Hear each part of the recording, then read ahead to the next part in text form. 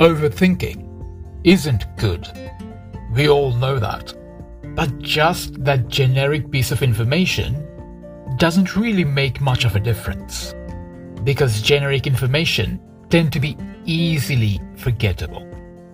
So in today's talk, you will learn about 5 big reasons why overthinking is absolutely terrible for you, and ways in which it affects your well-being, happiness, personal, and even your professional life. If you want to improve the quality of your work and life, this talk is for you. Listen to the upcoming talk to learn more.